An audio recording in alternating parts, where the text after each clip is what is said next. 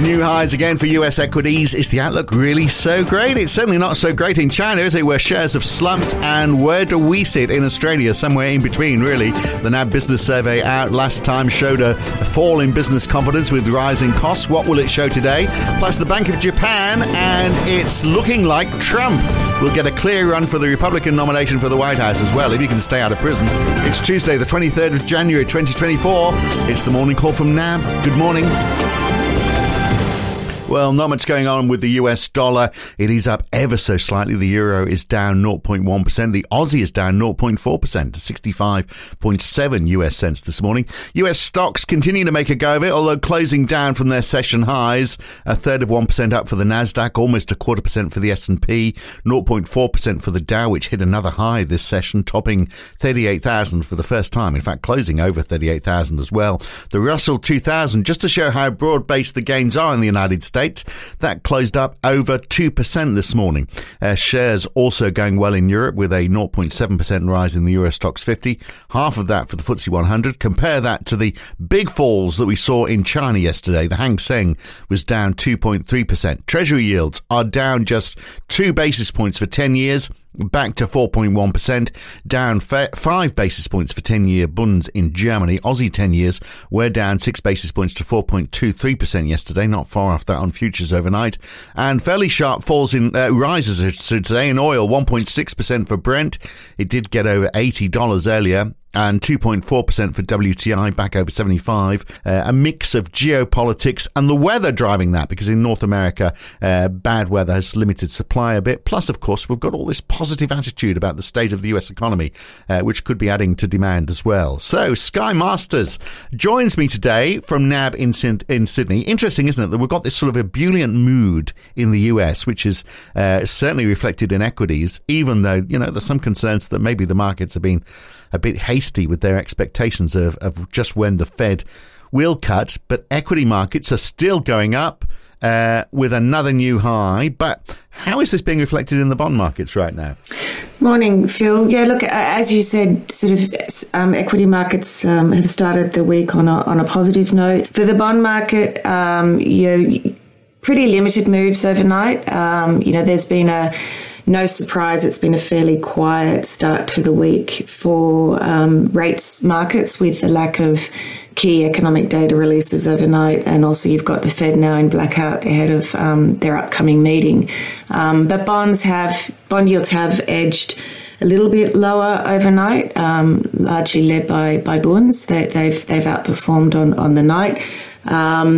But really, as I said, limited moves in bond markets. Looking at pricing for the Fed, and this is obviously something that I think is sort of underlying some of the support for US equities, is that ongoing expectations of Fed easing this year. So if I look at current OAS pricing, the market fully prices a 25 basis point rate cut by the Fed by May.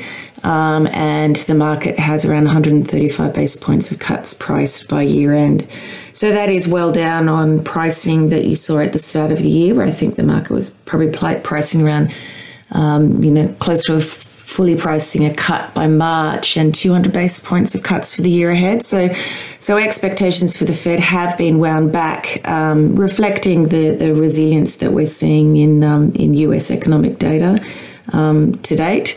But, as I said, the market's still expecting the Fed to cut. And I think that's sort of giving that exuberance in US equity markets, and also supporting US equities is the Q4 or the current Q4 earnings, which have surprised to the upside. Much less enthusiasm in China, of course, or in fact in Chinese companies listed in America. So the Nasdaq Golden Dragon Index is down almost 15% year to date. I mean, the fact is nothing's being offered by the PBOC, is it? So, but I mean, that seems very localized. I mean, not so long ago we would have been very concerned. A downturn in China would mean a downturn for the world. Yeah, no, that you're correct there, Phil. That previously you may have seen, when Chinese equities were traded lower, that would be reflected globally in equity markets. But obviously, times are changing, and I think it's just reflecting the different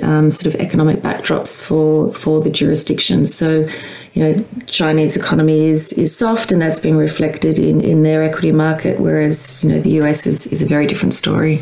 Well, it's the Bank of Japan today. It's expected they're going to keep interest rates in negative territory.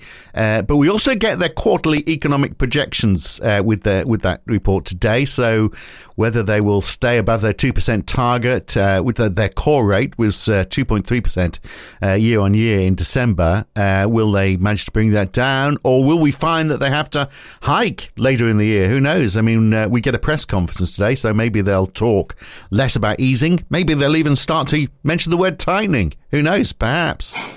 Yeah, I mean, so, the BOJ can always surprise the market, but there's, the expectation is for no change today. And, as you said, the focus will be on their updated forecasts.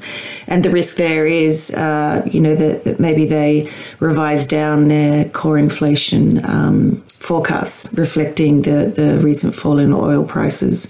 So, I guess the market is looking at April for maybe the first opportunity for a change. But really, if they revise down their inflation forecast, the risk is that anything from the BOJ is much later this year rather than earlier. And where are we? Where's Australia in the midst of all of this? So as we said, China not doing very well. The US obviously, going great guns. Where exactly is Australia? We get the NAB business survey out today. I guess that'll give us a bit of a handle. We don't know what's in it this time, but we do know what was in it last time for November, when we saw business confidence sliding.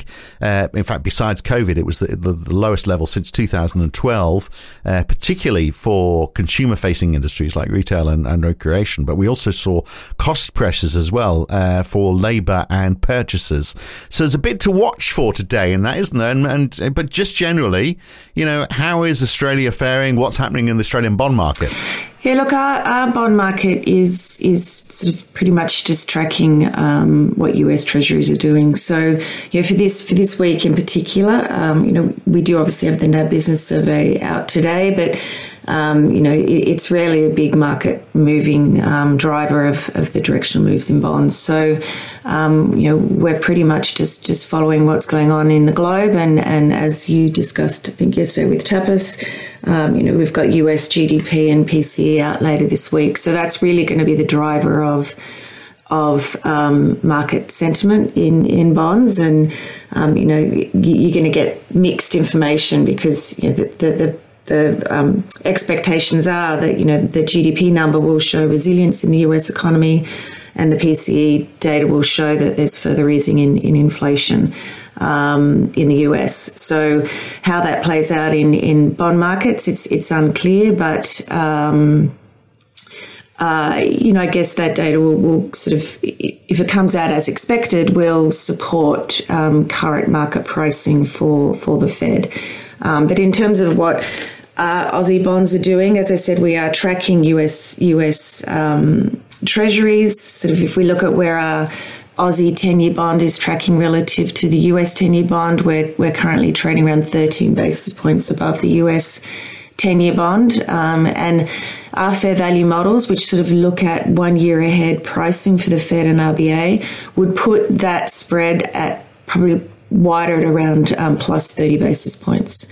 So I guess at the moment, we're looking a little bit rich relative to US Treasuries based on Aussie data and expectations for the RBA for the year ahead. Well, it's going to be interesting to see what happens today. I'm looking at the AFR this morning. They're talking about the cabinet meeting happening today to discuss how the government is going to help out lower and middle income earners who are facing cost of living pressures, and whether they're actually going to change the tax cuts for high income earners, for those earning over 180,000. They may try and use the benefits from that to go more to lower income earners. That is the talk anyway. So no doubt we'll hear more on that today. But otherwise, European consumer confidence to head today ahead of the ECB. Later in the week, we get the Richmond Fed Manufacturing Index early tomorrow morning as well, and the New Zealand Performance of Services Index. But not a lot going on today, it's fair to say. Yes, it is. It is another quiet session. So, in the US, You do have some more of the regional manufacturing surveys which are out. And you also have the US Treasury issuing $60 billion of 2-year notes. So this week we have the US Treasury issuing, I think it's around $160 billion of bonds across 2-year, 5-year and 7-year notes. So in terms of, the noise or the choppiness that you're currently seeing in rates, it will be interesting to see investor uptake on these issues, given where yields are currently tracking. And just after our podcast yesterday, Ron DeSantis exited from the race for the Republican president nominee. So we've got the New Hampshire primary Tuesday in the United States. They're still on Monday, of course, over there at the moment. The expectation is another trouncing by Trump, with DeSantis giving his backing. So, it's looking like it is going to be a Trump-Biden election at the end of the year. I know we're just at the beginning of the year, but it's something to think about, isn't it? The latest polls from ABC News, Trump has got a net rating of 9.2% unfavorable, so minus 9.2 basically, compared to a 16.1% disapproval rating for Joe Biden. So, generally people don't like either of them, but they seem to dislike Trump a little less. So if he can stay out of prison, could he be the next president? Maybe an Oval Office in prison could be the answer. But it's too early maybe to talk about this. But it's shaping up for an interesting end to the year anyway. Yeah, look, I think, Phil, this is going to be a discussion that's going to be ongoing, obviously, until November, and November is a long way away. Markets, potentially will react to the US election, but I think it's too early. There's so much else going on at the moment in terms of what central banks are going to do that, any positioning ahead of the US election is something for later this year, not now. Yeah, but in the meantime, we can get the popcorn out and enjoy the spectacle, can't we? Anyway, that's it. I think we've done it all. We can move on, Sky. Good to talk. We'll catch you again very soon. Thanks. Thanks, Phil. And that is the morning call for this Tuesday morning. I'm Phil Dobbie for now. Back again tomorrow morning. We'll see you then. Thanks for listening in.